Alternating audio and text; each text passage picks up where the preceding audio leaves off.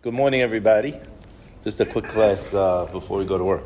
So we have a halacha that tells us that when it comes to Sukkot, we're not allowed to eat a bread meal outside the Sukkah.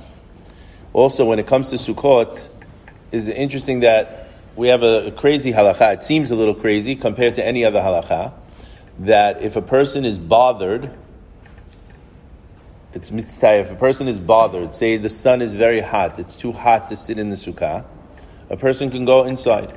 If it's raining, a person should go inside. If there's bugs that are flying in the sukkah, a person could say, it's bothering me, the sukkah, I'm going to go inside. So the question is, we have this, when it comes to sukkah, we have this idea of being bothered, but we don't have it with any other mitzvot. For example, if I say my tefillin, when I put them on, it's too tight. I can't say I don't want to put my tefillin on, it bothers my arm. Or if you remember, I remember coming home from school when we got on the bus after school. The first thing we did when we got on the bus, we took off our tzitzit, right? The second you got out of the school, you took them off, right? So I say the tzitzit, it's too hot, it bothers me. How come I can't just take off my tzitzit and say, my tzitzit is bothering me? So many mitzvot we could say, I don't want to do them because they're bothering me. How come when it comes to the mitzvah of sukkah, I'm allowed to say that it's bothering me, I don't want to stay in the sukkah? Strange. Also, the rabbis tell us that when the Mashiach comes, the goyim are going to come to Hashem and say, you know what? We would have done the mitzvot if we knew about the mitzvot. So Hashem is going to say to the goyim, okay, I'm going to give you one mitzvah, an easy mitzvah, the mitzvah of sukkah. Go sit in the sukkah and eat. What's going to happen?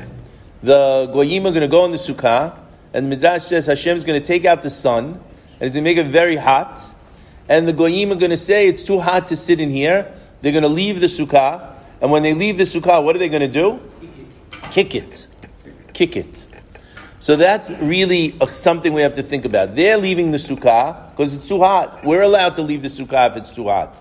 But what's their attitude? They're going to kick it.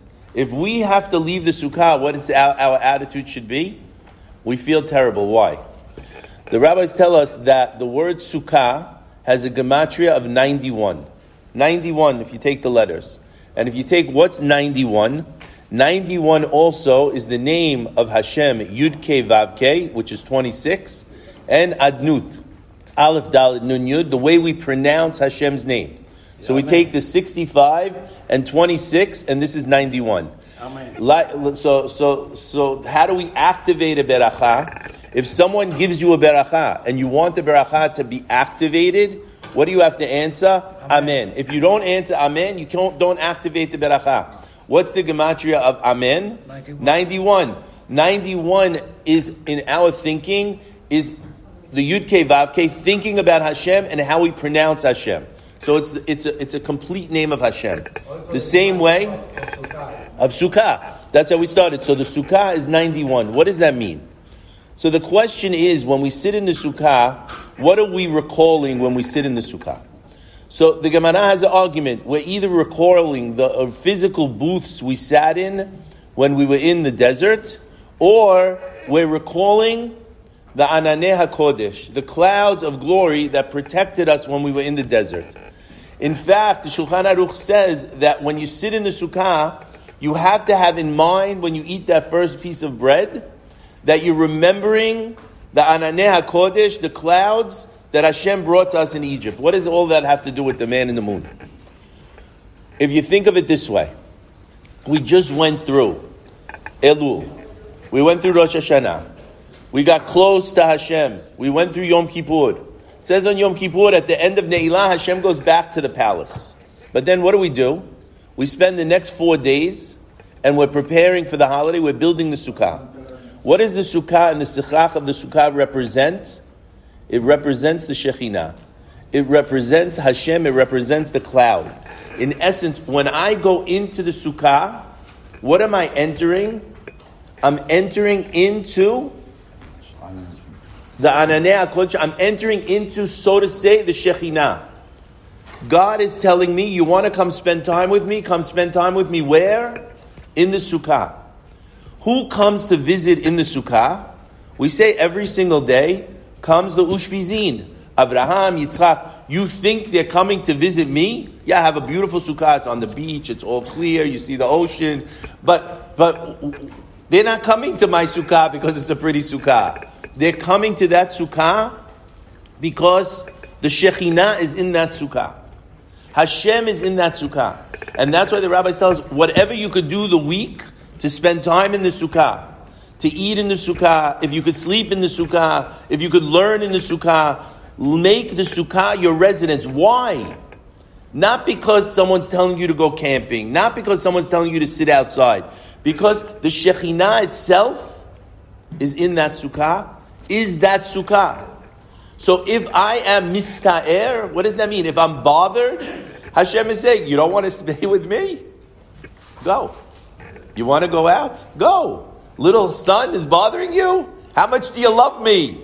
If it was a girl when you were 17 and you wanted to go on a date with her, what would you do to go out with that girl when you were 17? What would you do? You do anything. Hashem is telling you, this is the date. This about the what? You're going to say the same case about every mitzvah. But you're not doing it. But those mitzvot, I don't have the ability to say mitzvah. This one, I'm saying I'm actually going in with Hashem. I'm actually forming a union with Hashem. And that's the idea behind Sukkot, that I'm going into the Sukkah and I'm together with Hashem for 1 week. This is like a honeymoon with Hashem. What was really, if you think of what's Yom Kippur? Yom Kippur is the tikkun of what? The tikkun of what? What's Yom Kippur the tikkun of? Chet ha'egel. Chet ha'egel messes up what? Messes up receiving the Torah. What was Matan Torah? That was the wedding. What happened after the wedding? We messed it up. Then what happens is, we get a second chance for a second wedding. The second wedding in essence is what? Yom Kippur. Then we prepare after the wedding for what? The party and the honeymoon. The honeymoon is really this holiday of Sukkot. So we should take advantage of this holiday of Sukkot because we've taken a month and then 10 days to get so close to Hashem and to build that relationship to Hashem. We've made a commitment that we're going to change something. And the interesting thing is at the end of Sukkot, we have Hoshana Rabbah. And the rabbi tells, your judgment is held up until Hoshana Rabbah. What does that mean it's held up? Because we made the commitments. We said we're going to do this and this. When do we have to prove it? During the honeymoon. We have to prove it during Sukkot. Hashem says, you told me you love me. I told you I love you. You're loving me back. Show me you love me. Spend time with me. Be together with me. Stay in the Sukkah with me. That's the proof that we have. Then when we come to Hoshana Rabbah, that's when we know that the verdict could be sealed and delivered. That's the time we have to wait. Most important, no haqqi balash in the Sukkah. That's it. It is.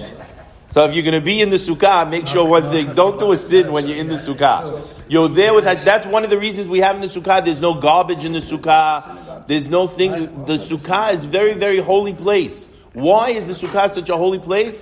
Because the Shekhinah is in the Sukkah. So if every time I enter into the Sukkah, I imagine myself entering into the Shekhinah, how is that going to change my whole feeling, my whole emotion, my whole way of thinking? Every time I could spend time, I'm thinking, I'm spending time with Hashem. That's the way we should think about it. Baruch Adonai Olam. Amen v'amen.